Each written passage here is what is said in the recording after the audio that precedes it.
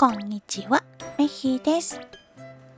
今日の御言葉、詩編121編2節。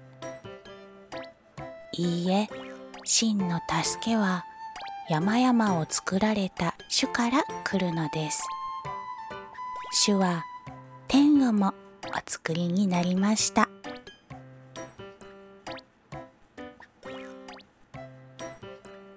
今日もイエス様を見上げて過ごす一日になりますように。それじゃあ、またねー。